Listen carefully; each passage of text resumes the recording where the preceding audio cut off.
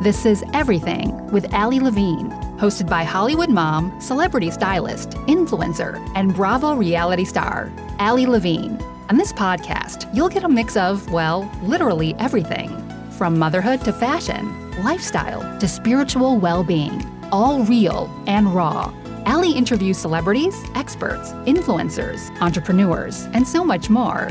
Tune in weekly to be inspired, empowered, and entertained.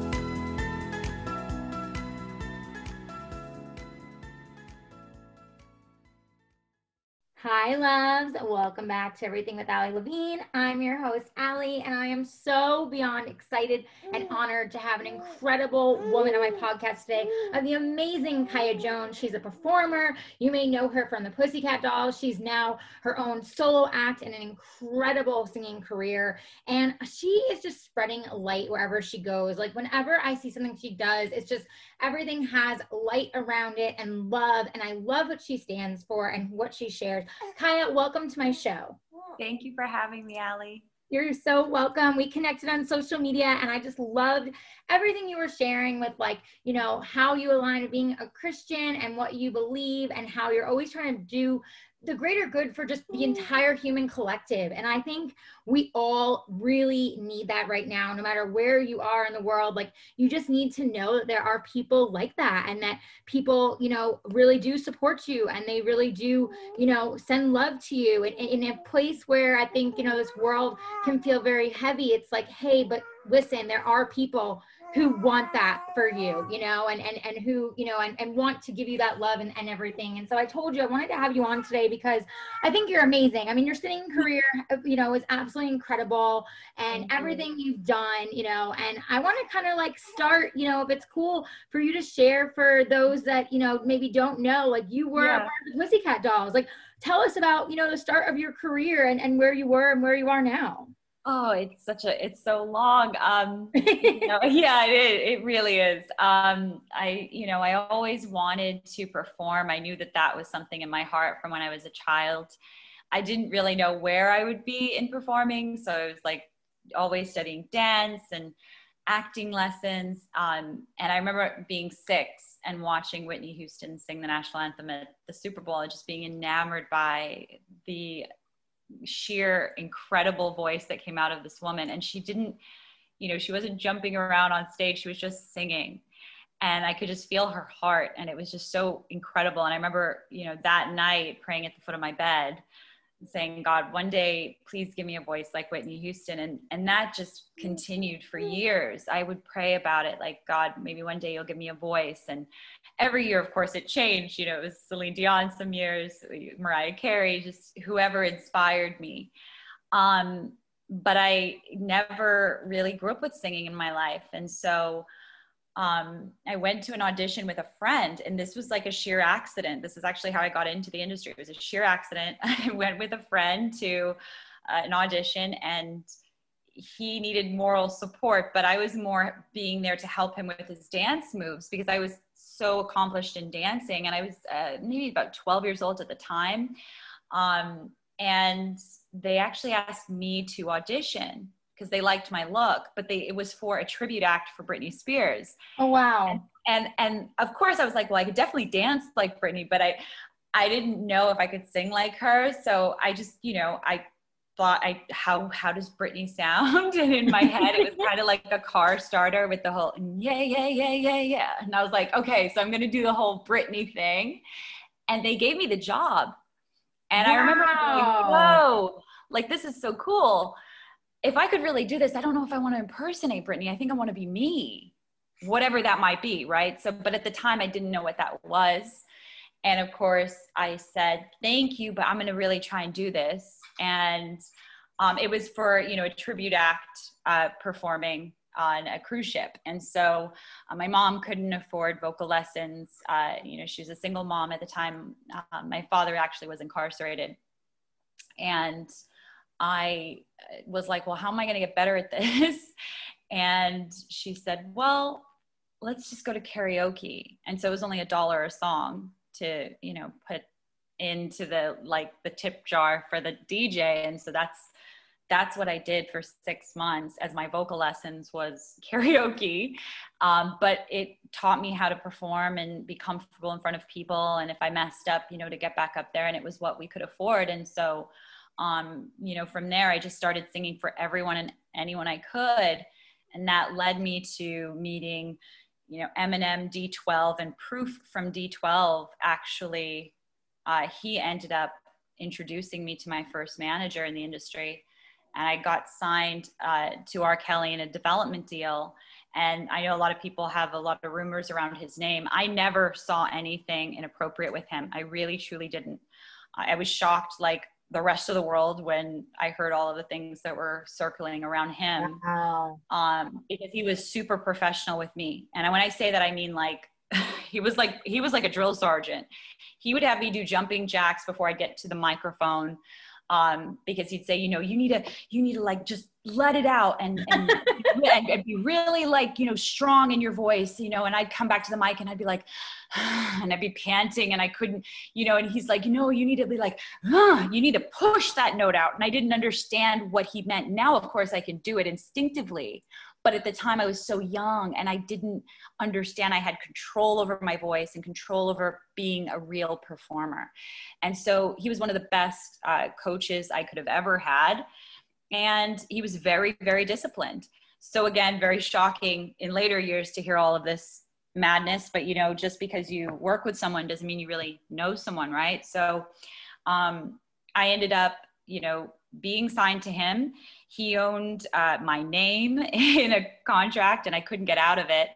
So I renamed myself Kaya, thinking that would, help me get out of that contract, because I heard Prince had done that.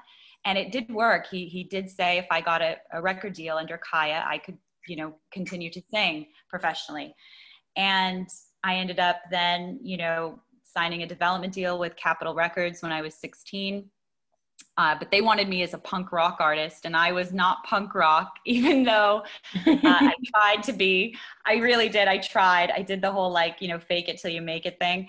But it wasn't me. And, Steve Jones from the Sex Pistols at the time had met me through my producer, was very good friends with him, and Jonesy said, you need to put Jones at the end of your name and tell her you're my daughter. And I was like, oh my gosh, yes. Like, who can say like a Sex Pistol name? Like, take the name. And so I thought it was a cool name, Kaya Jones. And that's essentially how Kaya Jones was born. And that deal for the 6 months did not work out. And I auditioned for the Pussycat Dolls.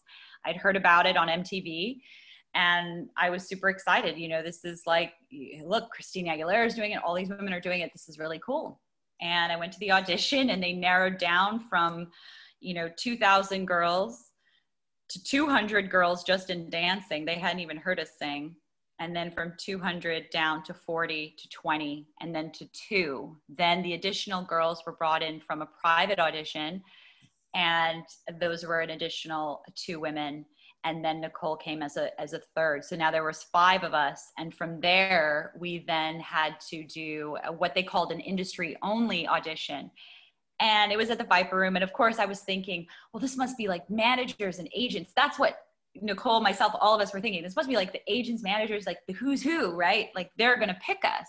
Yeah. When we didn't understand it. So I was the first one out. There was this huge doll on stage and we came through the O in the doll. And so I come out of the O and I'm super excited. I'm like, whoa, I'm going to see all these, big wigs who's going to decide whether or not we're good enough. And we knew they were going to narrow down to 3. And I walked out and I, one part of the song, I'm singing Fever because we didn't have any songs at the time. We were doing covers and I, knelt down and I'm singing. And I realized that the industry only, like it was Gwen Stefani. It was Bon Jovi. It was JC Chasez. It was 50 Cent. It was like all of these superstars. And I was like, oh my gosh. I was so flabbergasted at trying to remember my words at that point, right? Because now I'm performing in front of people that really do this, right? These are the people that know what they're doing. And they know how, your tricks and your vocal stuff. So I'm like, I can't, this is like nerves on another level. And even Nicole, she even talked about it, saying, why didn't you say anything? I was like, what was I going to do? Run backstage and go, hey, by the way, you're about to see every mega superstar you grew up listening to. Like, how are you going to heads up? Yeah. How are you going you can't say any of that. So, it was interesting. And from there, they narrowed it down to the three of us, myself, Melody Thornton, and Nicole Scherzinger. And we had joined the Pussycat Dolls. What we didn't know, of course, is that was already a group. That was already an assembly of women. And so in order to make room for us, now that this was becoming a recording group, they were going to cut dancers. And so you already have this disconnect of dichotomy, right? You already have girls that have become family now shifting to make room for these new women, and us coming in kind of going, well, we wouldn't be here if you guys could sing. So we were hoping we were going to be like family right away, but it wasn't that. And that was the beginning of us kind of understanding then this is going to be interesting, right? This is different. And so that already created a tone. And from there, for me, I had signed with R. Kelly as a young girl. I had then gone to, and again, I repeat, like nothing weird with him, then went to Capitol Records, where it was all about live instrumentation and being super passionate about your words, because it's punk rock. So it's really about, your energy. And now I was in this space with all of these women fighting for what felt like just a position, which was such a role in an arena I had never gone through.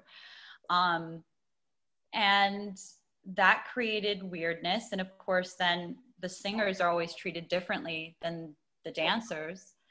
And when I say that, I mean like, the dancers would be sent home on a bus and we'd be sent home on a private plane. So that already started to create. Wow. Yeah. And this is, real, like I'm sharing the things that I don't really share, because people need to understand the tone that was created. And so at that point, me and Nicole became very close, and also Melody, and it was kind of the dancers and then the rest of us. And, there was a lot of trying to figure out what we were going to become as a recording group, when the owner of the Pussycat Dolls was really this like accomplished choreographer, dancer, and she had an idea of what she wanted. So you have the recording industry that wanted one thing, the owner that wanted another thing, and us girls that are kind of in the middle trying to understand all of this. Our pay was very low because it was split between a certain amount of people, but also understand the owner and the record company were in a joint venture. So they were really the ones that were going to see the money, and we were just hired cast members. Actually, that's in our record contract actually says we're hired cast members. They're, if you were to break something or something is to go wrong, there is no insurance or fallback. And that was hard, because the singer, right? The singer dancers are kind of like, wait, what? We're having to do a lot of the lifting. And then you had the dancers that were trying their hardest to break into now the music side. So it was a very interesting dichotomy, and that, counteracted with what we made, then counteracted with choices. Right now, people have to make choices, and there are good people in our industry and there are bad people in our industry, just like every business on the planet.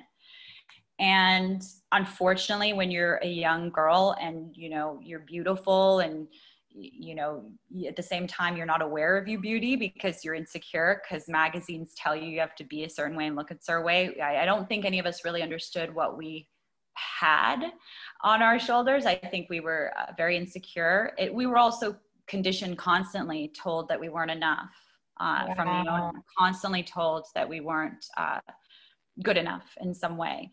It was never enough. You're not pretty enough. You're not skinny enough. All the things that everyone says that they go through, whether they're an actress or they're a singer or they're a dancer. But ours was public humiliation a lot. And that was hard to swallow, and it's constant abuse verbally, or midnight phone calls about what we ate that day.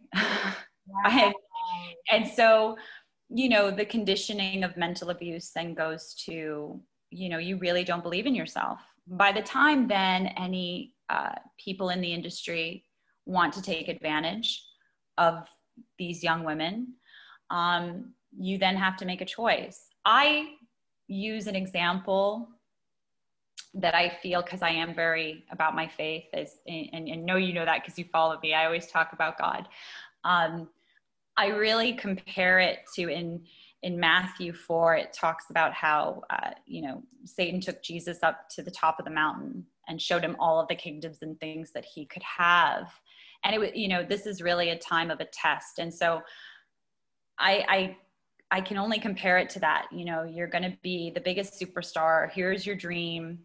You are about to perform at all these major things. I'm dating a Backstreet Boy at the time. I'm part of the #1 girl group that's, exploding into the atmosphere. And I wanted to be a Spice Girl. So this was like my dream. But nobody really knew that internally all of us were very conditioned, who to speak, when to speak, how to speak, when it comes to the press, not writing our songs, not having any creative input, told what to wear, how to do our hair, how to do our makeup, what we ate, what we didn't eat. It was control. It was ultimate control.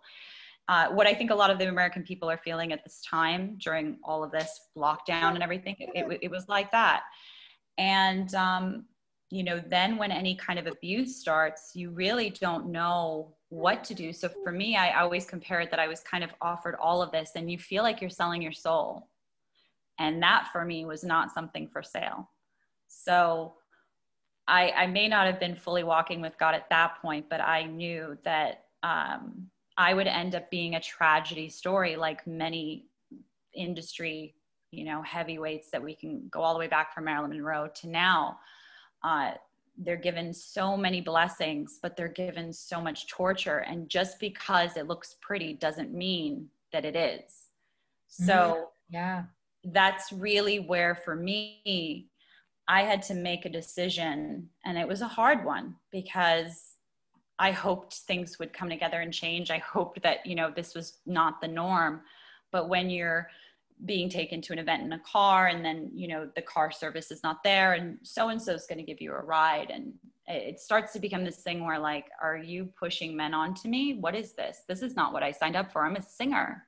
I just want to sing songs. Like, I just want to perform. Like, and you're so young, you don't really even understand what's happening. And then when you talk to the people that are your closest allies, your management or your boyfriend or whomever, and their responses are, well, just do it, or it's very normal, is shocking.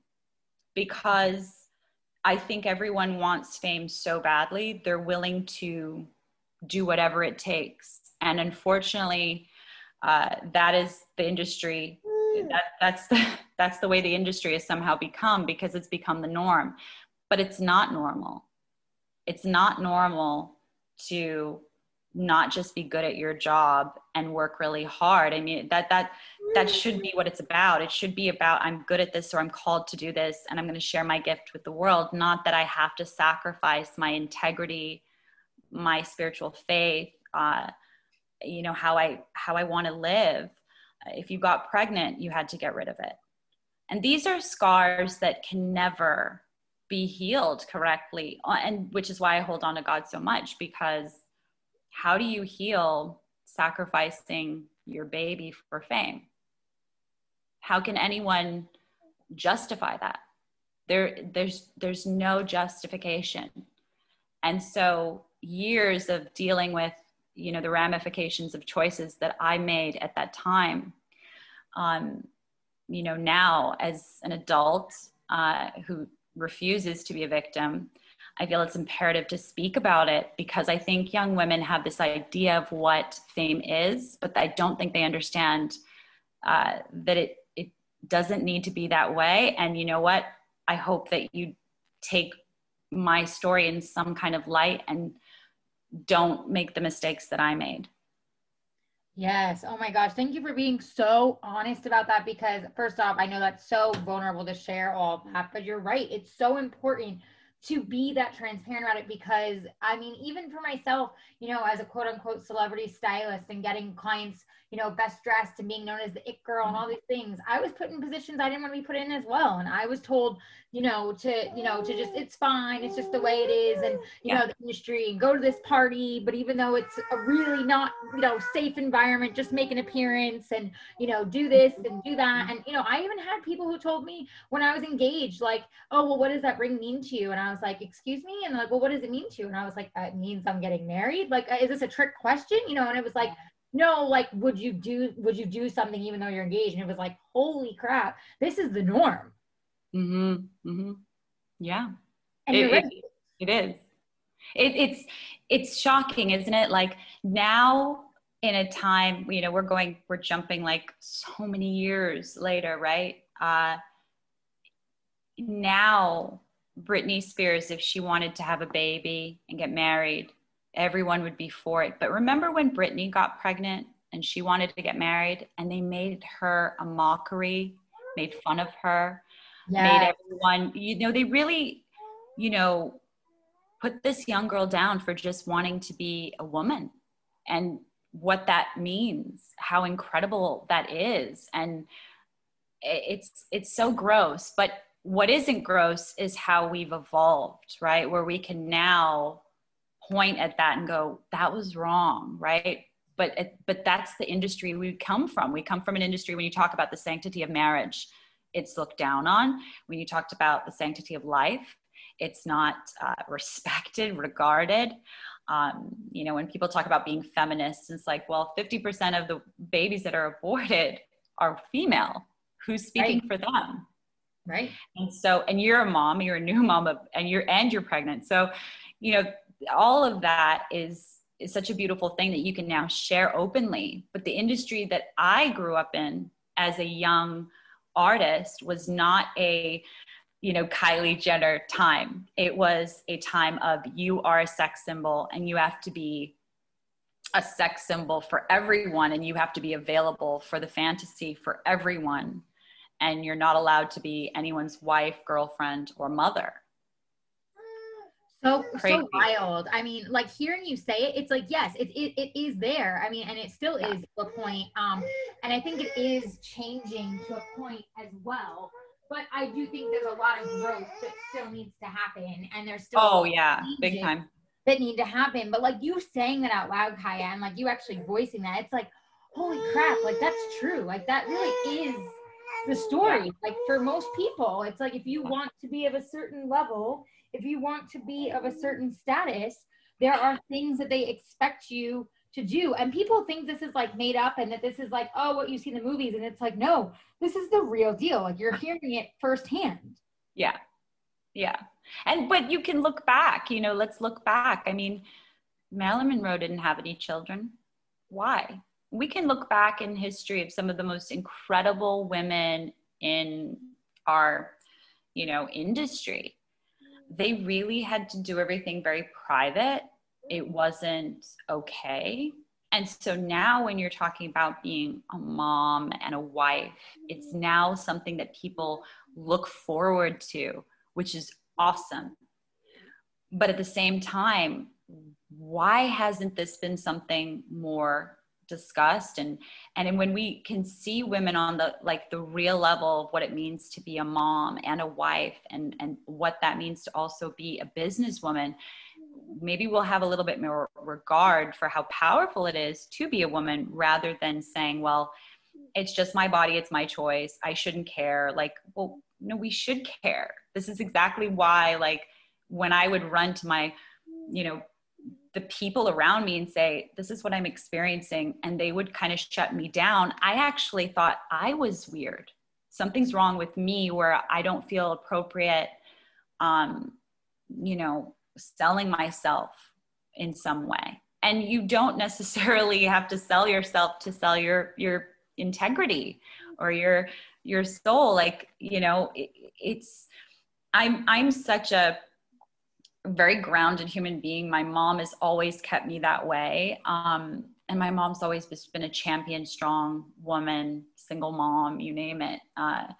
So I felt like she was the only one that understood. When I told her what I felt, I said, Mom, I feel like I'm going to end up wanting to take my life. Like, this is too hard. Like, I'm mentally broken. I can't eat.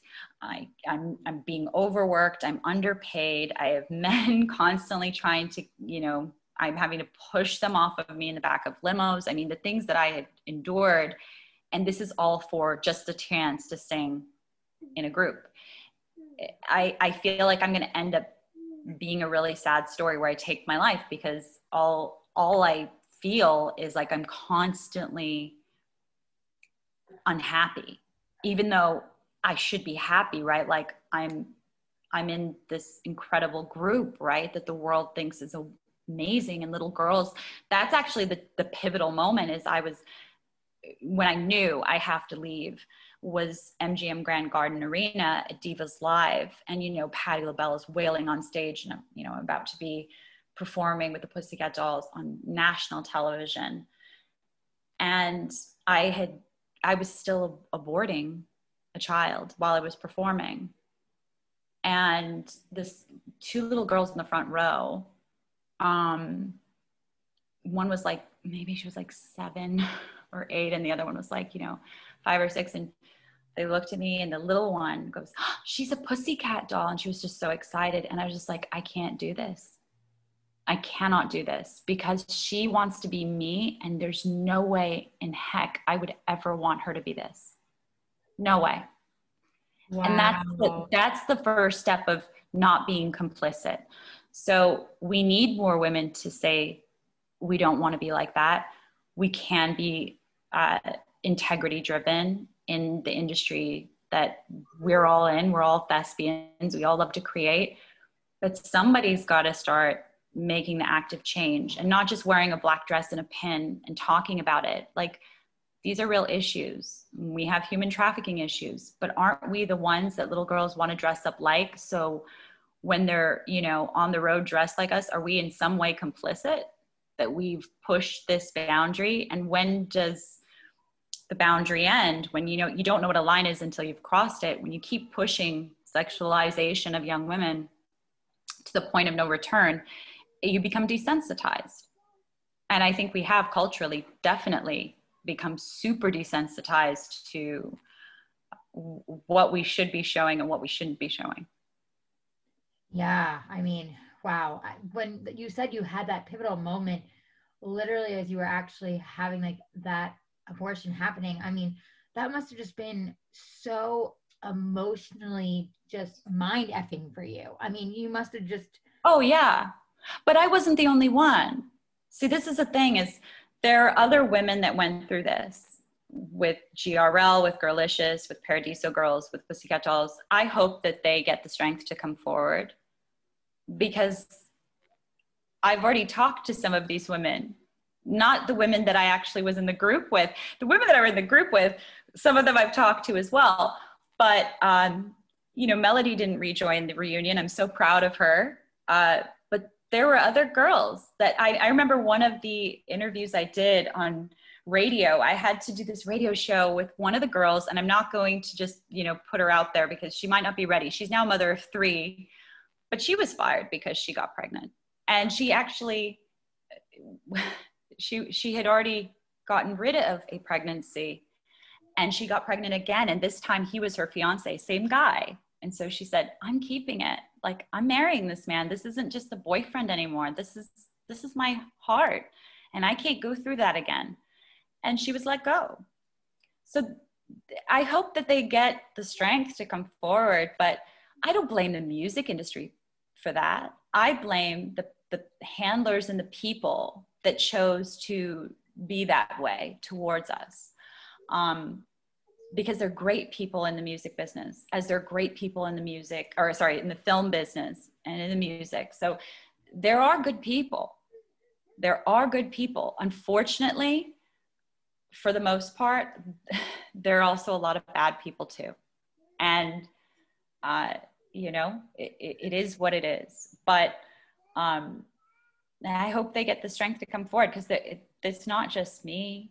I think maybe my story's resonating with certain people because they've either seen it, heard it, or they knew that it was real, or they've gone, they've walked it.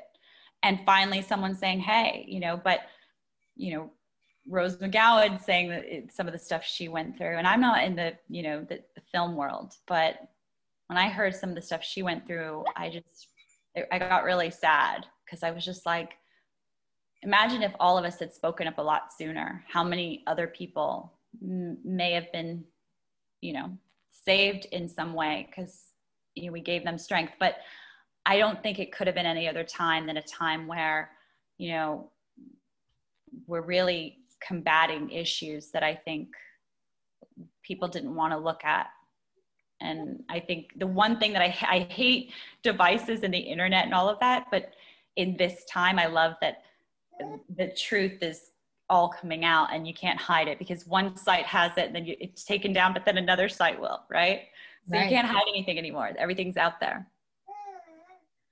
Yeah, it's so true. And there's so much, like you said, like coming to light and being seen. And I mean, so, you walk away from the Pussycat Dolls, you make that decision, you realize that that is just not something that's serving you in your life anymore. And you move forward and you become your own solo performer and you kind of restart. How was that whole, being able to walk away, and you walk away from such a obviously huge opportunity and the people you're around and everything, to then transitioning to literally just being you and having to kind of be guided by your own voice, your own light, and what you believed, and like you said, your faith. I mean, how was that to go from kind of one extreme to the other?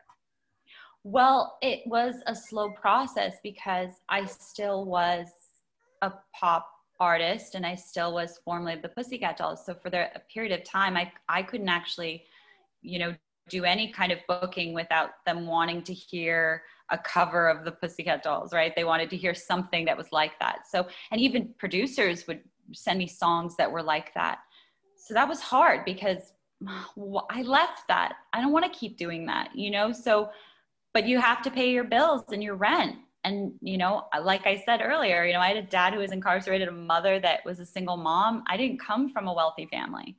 So I had to figure out how I was going to take care of myself. And even as I slowly started to do my own, solo music. So that was tough, because I was still having to put myself out there physically in a sexual way, but also now I could control it where I wasn't being, propositioned or felt like I was, being flogged in some way. So in that regard, I felt like, okay, I have control in that, in how much I show and what I show, and that I'm not being constantly, being sought after by predators. So I had that kind of control. So that felt good. But musically, I still was figuring out who I inevitably was. And again, I couldn't share my faith.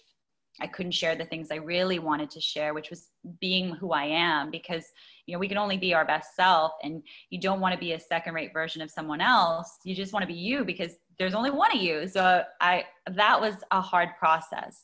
And I loved singing dance electronic music, and the success I had in Europe with, all the DJs that I got to work with. And that was exciting. So I loved that. And really, when I had to now make a choice and step forward, was back in, I would say 2016. I started to really care about the issues, the bigger issues of, hearing about certain things with Planned Parenthood and where organs are going from some of these aborted babies and things like that. Things that wait, I did that to multiple times. No one asked me what I wanted, so they just take the baby and do things. What is this? So I started reading and I started looking into things. And with knowledge, there's power, right? Sometimes ignorance is bliss, because the more that you know, it's hard to unknow or unsee. And so that then really kind of got me caring and wanting to know more. And here was this, candidate who was getting out there and talking about, the sanctity of life, and that, babies outside the womb were going to be, that they could be killed, and that was okay, that was going to be going into law. And I just kind of was like, what? Like, no. And I really just got behind that, you know, that candidate, Donald Trump. I just was like, I really like this guy. And I didn't think it was going to be a big deal. I thought like, oh, you know, I'm just going to wear a t-shirt and say I support him, and didn't realize that then that would catapult a, you know, media storm of people wanting to know why, and they were interested. And then at the same time, also being demonized, right? So it was kind of like one group of people going, oh my gosh, yay, you're championing for things that matter. And then other people going, but he's all of these other things. And I'm going like, wait, I'm not even hearing any of those things. I'm just caring about the sanctity of life and freedom of speech and freedom of religion and those kinds of issues. But I was like, okay, God, so, you know, what do I do? You know, how do I explain this? And actually Tomi Lahren, I was on Tomi Lahren's last show at the Blaze. And I remembered the moment because she was like, well, you say you're a conservative, so what does that really mean? And I said, well, you know, I pray to God. I Second Amendment, I love, I voted for Donald Trump, and I said, and I support Jesus. I pray to Jesus. And I remember I just like confirmed it. I didn't go into, I just am about God. I stuck my feet in the ground and I just said, this is what I'm about. And that then was kind of like, whoa, that was even bigger than saying you were a Trump supporter, you were a Jesus supporter. That was like, no, you're not supposed to do that. I had people in the industry reaching out going, you can't go back. You can't go backwards. Like, now you've done that, you're going to lose like all your fans.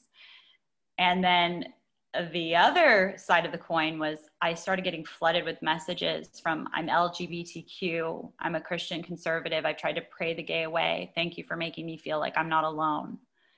And that was rewarding. And that gave me strength to keep talking. Like, this is more than just Trump. This is about freedom. And this is about being like God's children. And what does that mean? And at that point I was like, well, I need work now. So God, you really need to help me because no one's wanting to hire me. I don't know what I'm going to do. And I was lucky enough that I got a call from Jason Crabb from Rascal Flatts. And he said, I'm producing this record, this Jason Crabb record. So it's Jay DeMarcus, that called me from the Rascal Flatts. And he said, I'm producing this Jason Crabb record. And I said, oh, wow. And he said, so we're thinking about using Reba for this song, but we're going to do something else with Reba. So can we get you in to do this? And I told my manager, and she was like, no, you don't want to do that. And she's not my manager anymore. I'm really happy it didn't work out because I was like, I really want to do this. This is a Christian record. No one's ever given me anything like this. This is like what I wanted to do when I was 6 years old. This is like Whitney Houston. Like, this is awesome. And she didn't think it was going to be that successful. But that's ultimately the song that I won my first Grammy with. Wow. With Jason. And so that was confirmation, with God. That was confirmation. God said, see, if I gave you that gift, you prayed to me and I gave that gift to you. So you couldn't sing for your glory. You couldn't sing for the Pussycat Dolls. You couldn't sing for DJs. You couldn't sing for all the things you wanted to sing for. Once you sing for me, I'm going to bless it. And he did. And so that was the beginning of me really going, I'm a Christian artist now, and I can't go back. So people have released songs since that I was a part of that aren't Christian. And I've never promoted it. And I've gotten really offended because I'm like, I feel like you're doing that because now I'm singing for God and you want to show something that you've held for 5 years. But you could have released that 5 years ago, but you didn't want to. But now you want to because I'm singing for God now. And that's okay. Wow. I don't mind, right? Weird, right? So I don't mind that. I guess I don't mind it because I'm like, you're just showing me who you are, but I don't really mind that people know my past. I'm not ashamed of the abortions I've had. I own them because I've asked for forgiveness. I talk about them because I love to hear women share with me, I heard your story and I'm keeping my baby. I've had so many of those stories.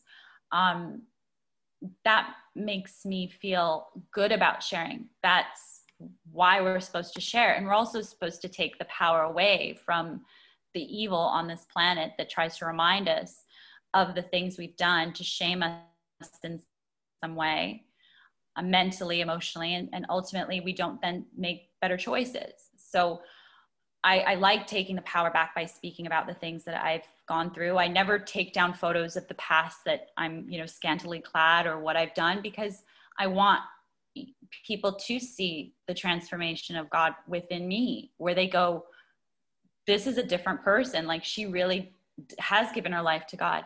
I'm not ashamed of who I was, because we're all broken. I'm proud that I'm here now, but you have to see where I started to understand the transition and how light in this world, and God is that light. When you hand your life to him, there is no going back, and you go from being, a girl that doesn't love yourself, doesn't respect your child, doesn't respect your body, doesn't respect men. How do you expect men to respect you? You think all of those things matter, into someone that really understands what beauty is. And it is about being a better human being, not only to yourself, but if I'm going to have any kind of podium to speak to young girls, really to share with them what not to do. Because if you can hear my story, you can definitely say, no, that's a lot. Yeah, don't do it. It's not worth it. Just be who you are. You are enough for God. Wow, what a message. I mean, I'm sorry you were, treated that way. I mean, unfortunately, as we know, it's a polarizing time, and it doesn't give any excuse to why anyone should be treated any which way, because at the end of the day, who you are at heart and who you are as a woman and the light that you bring to others. And I know you personally, like, that shouldn't matter, whatever, you choose, that's your choice, and, what you do. And, I think it's amazing though, that you ended up getting such an opportunity and getting a Grammy for it. I mean, how incredible is that? You must have felt so, like, not only just confirmed that you were on the right path, but like, wow, this is an opportunity that this is something I've been dreaming of my whole life, and now it's finally here. Yeah. And so that's the thing. It was a bittersweet moment too, because my significant other, his father was in the hospital, and I had to make a choice. Like, am I going to go to the Grammys, or am I going to stay with family? And we had just started really being together. And I just prayed about it. And I said, God, what do I do? And he said, if you really love him, you got to be with him. You got to stay. You're not going to go to the Grammys. And I said, okay, that's it. So we were in the hospital, and I texted Jason. I said, let me know if we win. And he texted me back like 5 minutes later. He said, we won, sister, we won. And I just started crying. And Derek looked at me and goes, you guys won because you did the right thing. You put family first. And I think that's the key, is like, it was a bittersweet moment, but at the same time, it doesn't diminish it any less, because I wasn't at the Grammys at the time. It really, life is about family, and it's about connection and being positive. And I think we make it too much about glamour ourselves and things that really don't matter. They may look pretty, online and social media and fun to watch, but at the end of the day, family should always come first. And it felt amazing to win. It definitely did, but it also was a reckoning of just kind of now really singing for the Lord, and like plugging into what that means. And, now I'm, releasing songs with the producer I had when I was a Pussycat Doll. How crazy is that? The guy that produced the Pussycat Dolls is a Christian now too. And he now is writing for God. And it's kind of like, whoa, amazing. Like, it's such a shift, right? So it's wonderful. But I definitely didn't think I would be here. When I first said I was going to leave that group, and all my friends and family said, you're crazy. Why would you do that? That's silly. Don't leave. They didn't know, and I definitely didn't think, almost 15 years later, that I would be now here with a Grammy Award, singing the music I really want to sing, connecting with human beings, trying to make positive change, sending ideas, into a board of women that I'm a part of for the president. I never thought that would happen. Yeah, no, I mean, it's an incredible story for you, for everything that you went through. And like you said, the actual evil that you dealt with, truly, in the industry. And I think too, myself, look, like you said, humans are flawed. We all are. And, even myself, even myself, when I was styling, when I was a, quote unquote, it girl of styling and getting all these, major press features and celebs and everything. Yeah. It's very easy to get swept up and be in the moment and be flying everywhere and just do whatever, people want you to do and to act the way they want you to act and kind of essentially conform yourself, and your ego takes over instead of your actual light and soul of who you are. Exactly. I mean, and you know how alluring it is and enticing it is. I mean, it is for anyone because they just see the glamour. They don't see the hard work or the sleepless nights, or it's hard. Like anything in life, right? Life isn't easy. But if you want something bad enough, you got to stick with it. And you can't let it break you. Even if there are bad people, find better people. Even if, like, my dream was to sing. It really wasn't, just to be famous. It was to sing because I loved the way it made me feel, but I also loved the connection with other human beings. That was the most incredible part of singing, was sharing. And just because I endured some hiccups and people that weren't good doesn't mean that should end everything when it comes to music. And I think that's really the message, is whatever your dream is, no matter if there are, you encounter people that don't believe in you, or they're bad people, or they're mean, or they put you in situations that are really difficult. If you make it out, don't give up on your dream. Just because you encountered bad people along the way, you got to keep going forward. There's always going to be people that, want to break you, no matter what.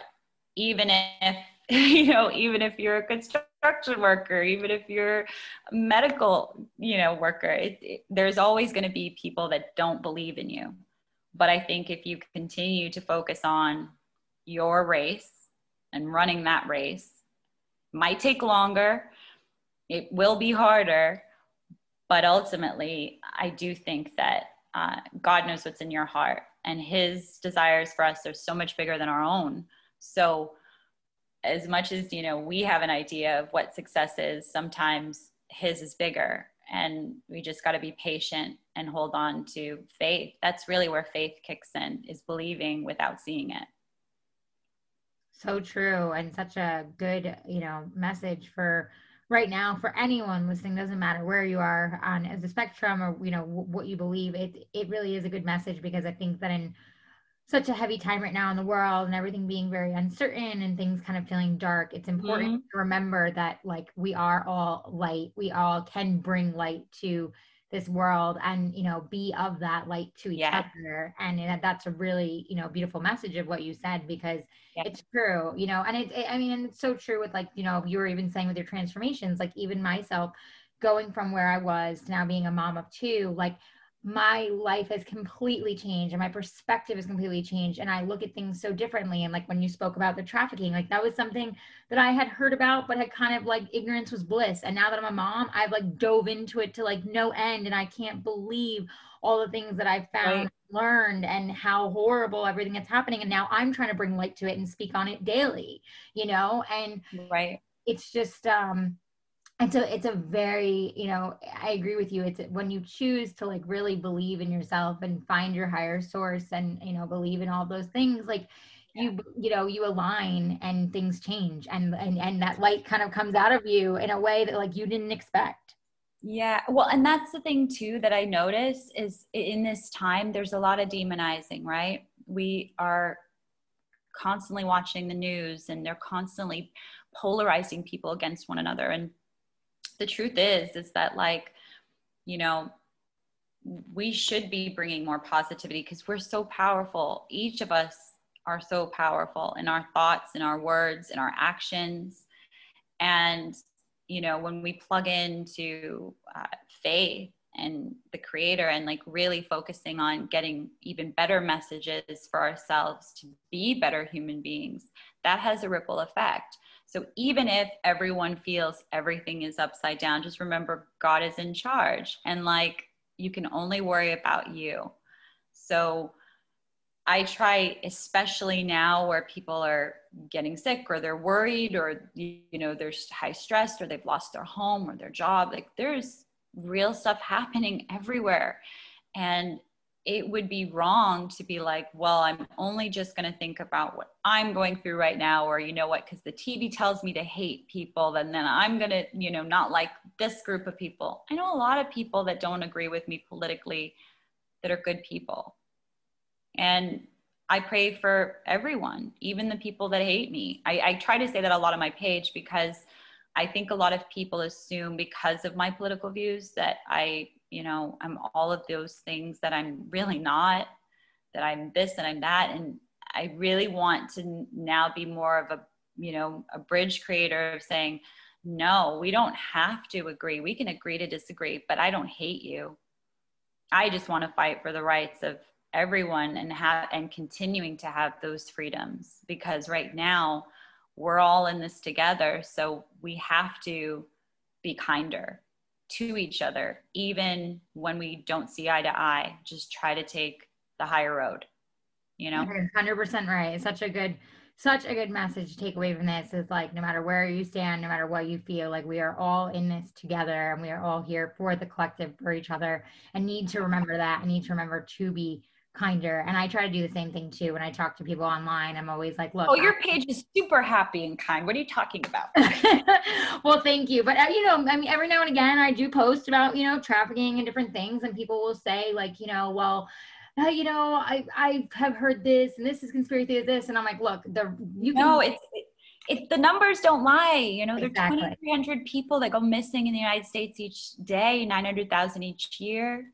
Right. You know, the $150 billion industry. Yeah. And look, it's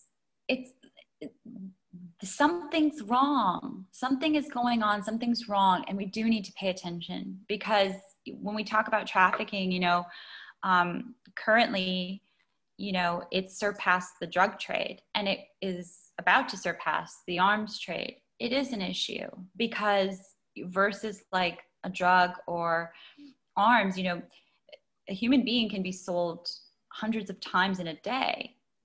That's a serious problem. And that's not a problem just because, you know, so-and-so says. It's a problem because it could happen to you, your child, or your neighbor. We don't need that. We've got to be better to each other, and we've got to shine the light in the dark. And there's a lot of darkness in this world everywhere. But I've always used, and I'm sure you too, we always try to use our voices for issues that matter, whether it is the LGBTQ community, whether it is the Black community, whether it is for freedom of speech, whether it is for feminism, whatever it is, we always try to support our friends. This time, it's really about supporting the ones that are the most vulnerable. And, you know, when Indigenous women are the number one trafficked, you know, when you talk about like from Central America to here, just, I mean, this is an issue, and we got to talk about it. And it is not something that people want to look at because it's heavy. It is heavy because you don't even want to fathom that kind of darkness exists, but it does. And we have to shine a light on it, even if it's just for a post or a moment. Hey, we got to do it. If we can do it for shelter animals, why not even that much greater for a human life? Yes. Oh my God. Yes. Preach. Seriously. I've been trying to tell people that. Like, I'm like, look, like, this is a real thing that's happening. It doesn't matter what's around it. Like you said, the numbers don't lie. There is a problem. There is a major issue. Like, we all need to start paying attention to this and doing more research and speaking up and using our voices, especially now, obviously myself as a mom of two. Like, I can't even like focus when I see these kinds of stories anymore. Like, I'm like, oh my gosh, I have to get louder. How do I get louder? You know, it's like, it's wild to me. And I so appreciate you, Kaya, that you know, not only like, you know, share so much on your page and on your social platforms and everything you do, but you are loud about this, and you do share about this, and you've been, you know, at, you know, I know, like, very peaceful, like, protests and things that you've had to participate in to help with this, and, you know, do all these things with campaigns. And it's so important, you know, and so thank you for, you know, being courageous to do that work. Thank you. And you too. I mean, even if it's just a post, that's taking a step out on a limb, you know, and we need, all of our voices matter, no matter how big or small the platform is. You know, I think we can be a chain reaction of change and positivity. And when we really say this is an issue and everyone needs to pay attention, that's when the lawmakers pay attention. That's when the bigger people pay attention. When the common people say, we're fed up with this, we care. You know, you got to fight for it though. Unfortunately, that's how it's always been. I mean, I look at Reeve Walsh, like John Walsh's wife, they lost their son. And in that process, when you hear about how the National Center was even created, it's kind of like jaw dropping. There wasn't a state to state dialogue. So when Adam was taken, the thought was if he crossed into another state, because had he, you know, at the time they thought he was just kidnapped, there wasn't a dialogue from state to state. So that's kind of alarming that there wasn't a dialogue when a kid is taken and could be gone to the next state. So she kind of championed with other parents who had lost children as well, to create something nationally that could figure out a way to really work together from state to state to find missing kids. And if you go to the National Center website, the number is alarming, and they're all currently missing. And I think everyone needs to be found, right? Everyone needs to find their way home. Even if they're not alive, we still need to know, you know, their families are still waiting for them. So yes, it's so true. It's a serious issue. It's not something just to throw away. And I'm really happy with, you know, this administration's been doing. They've been really fighting it. And that makes me super proud. And if that was, you know, all they did, but they've done much more than that. But if that was all they did, then, you know, they 100% have my support. Yeah, no, I understand. And I mean, look, like you said, it's a real issue. It's becoming an even bigger issue. It's something that everyone, no matter what side of the spectrum you are, need to open your eyes and look at this and see what's happening and how these numbers are growing and how more and more go missing, and ask yourself, like, why is that? And why are things not being more done, and what is going on? And, you know, we do need to question. I feel like we're in a time right now where, because we are so many of us in lockdown and quarantine, all these things, like like you said, knowledge is power. We are starting to like kind of wake up in a sense and be able to say like, maybe not all of this is 100% right. And maybe I should question this, and maybe I should question that. And, you know, it doesn't mean conspiracy. It means really doing the research and looking into what things are. And like you said, knowledge is power.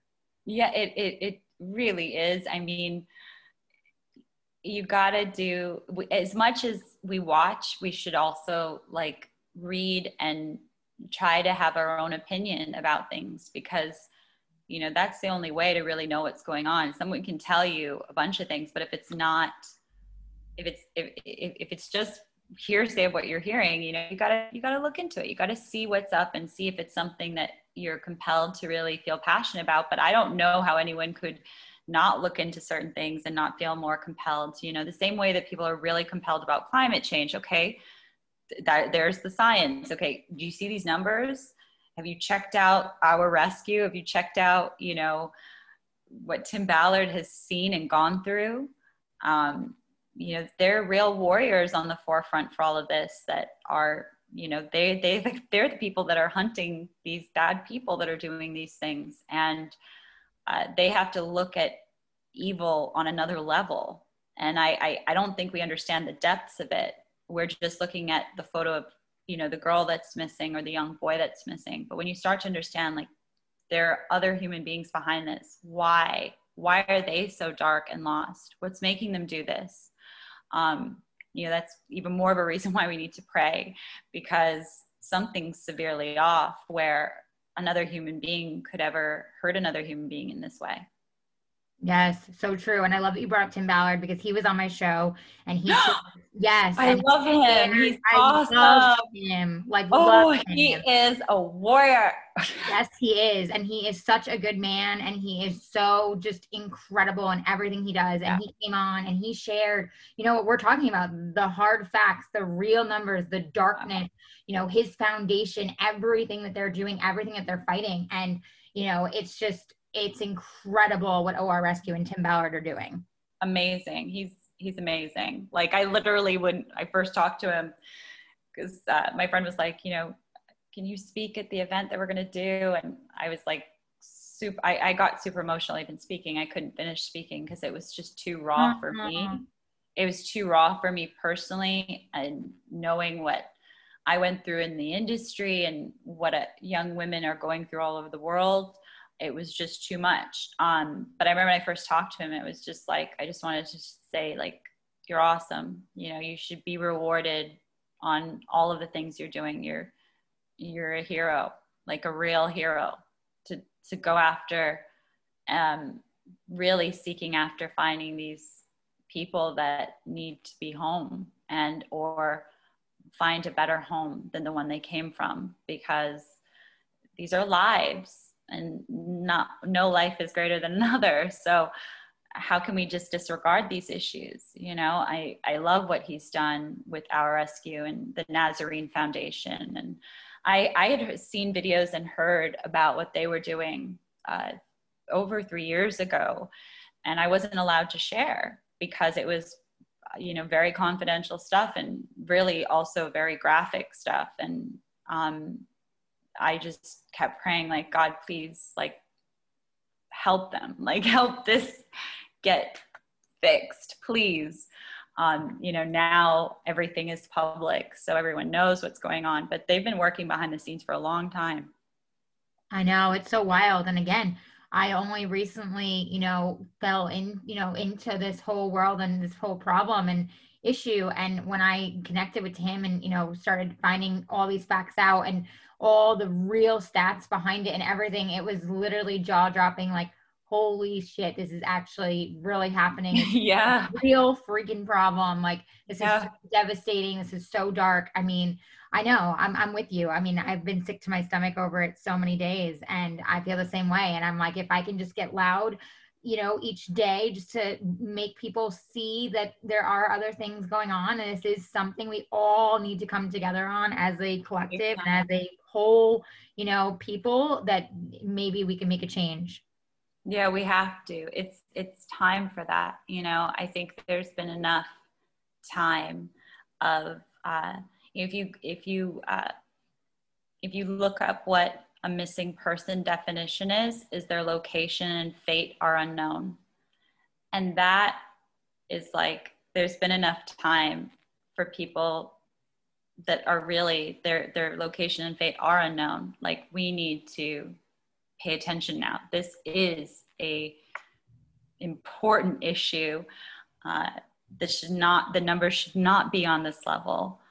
We're all complicit as a society if we continue to know and don't say anything, or at least try in some small way to make change however we can, whether it's donating to a local shelter that takes in these women. There are many things that have been implemented now about, once young women, children, all of this that get out, how do they even reacclimate, because they're so broken into just being, from the PTSD of what they've had to endure.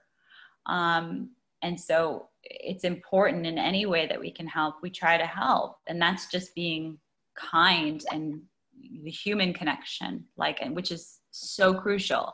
So if we're not a part of the solution, we are a part of the problem. It's so true. Wow. That's like really powerfully said, but it really is. It's so true. I mean, Kaya, I seriously could talk to you all day. You're such a light. I know, we had such fun. Like, you're such a light. You're so, like, everything you share is just, there's so much heart and goodness behind it, and just honesty. And again, like, it doesn't matter like where you are, where you sit on what side, like who you are as a woman, who you are as a person, what you share, and how pure your heart is and how strong you are. I just absolutely like adore you and your light. And I just thank you for being so courageous and so, open about so many of these issues and speaking on them and being voices for others and sharing your transformation, everything you went through in the industry. And, I'm so sorry you went through those things. I'm glad that you're able to share them and make them part of your story and help others. What's next for you? Like, you have so many amazing positive things going on. Are you working on new music? I know you just released, I want you to share what you just released that I saw on your social media of your song. Like, tell us what's going on. We have, so Imagine just came out with my group Paradigm for Christ. So it's myself and Damon Elliott. He's the producer that I had when I was in the Pussycat Dolls. He's also Dionne Warwick's son, Whitney Houston's cousin, actually. And he's produced everyone from Miley Cyrus down, but now he's producing a lot for Faith. And we got together and we've been doing music. And now I'm doing even more faith music. So, Imagine just came out. We have Lift Your Hands for Jesus that will be out in the next week. Just because I think people need some positive, real praise and worship, but all like dance, electronic, hip hop. So it's like, wait, this is for God. And it's like, yes, we can be very cool and for God. So it's a flip on just doing secular music. It's taking things that were known as secular sounds and really plugging them into people that would never listen to a Christian record necessarily. So we're trying to push the boundaries just on the Christian side of how we can reach out to those who are broken, who would never walk into a church. And currently with COVID lockdowns, we're not able to.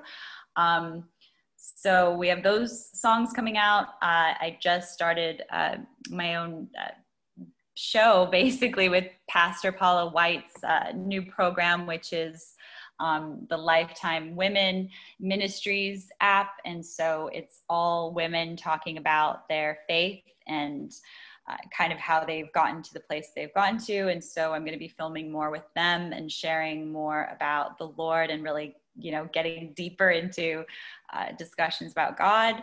So I'm excited to be launching that, which I think should start next week because we've already started filming. Amazing.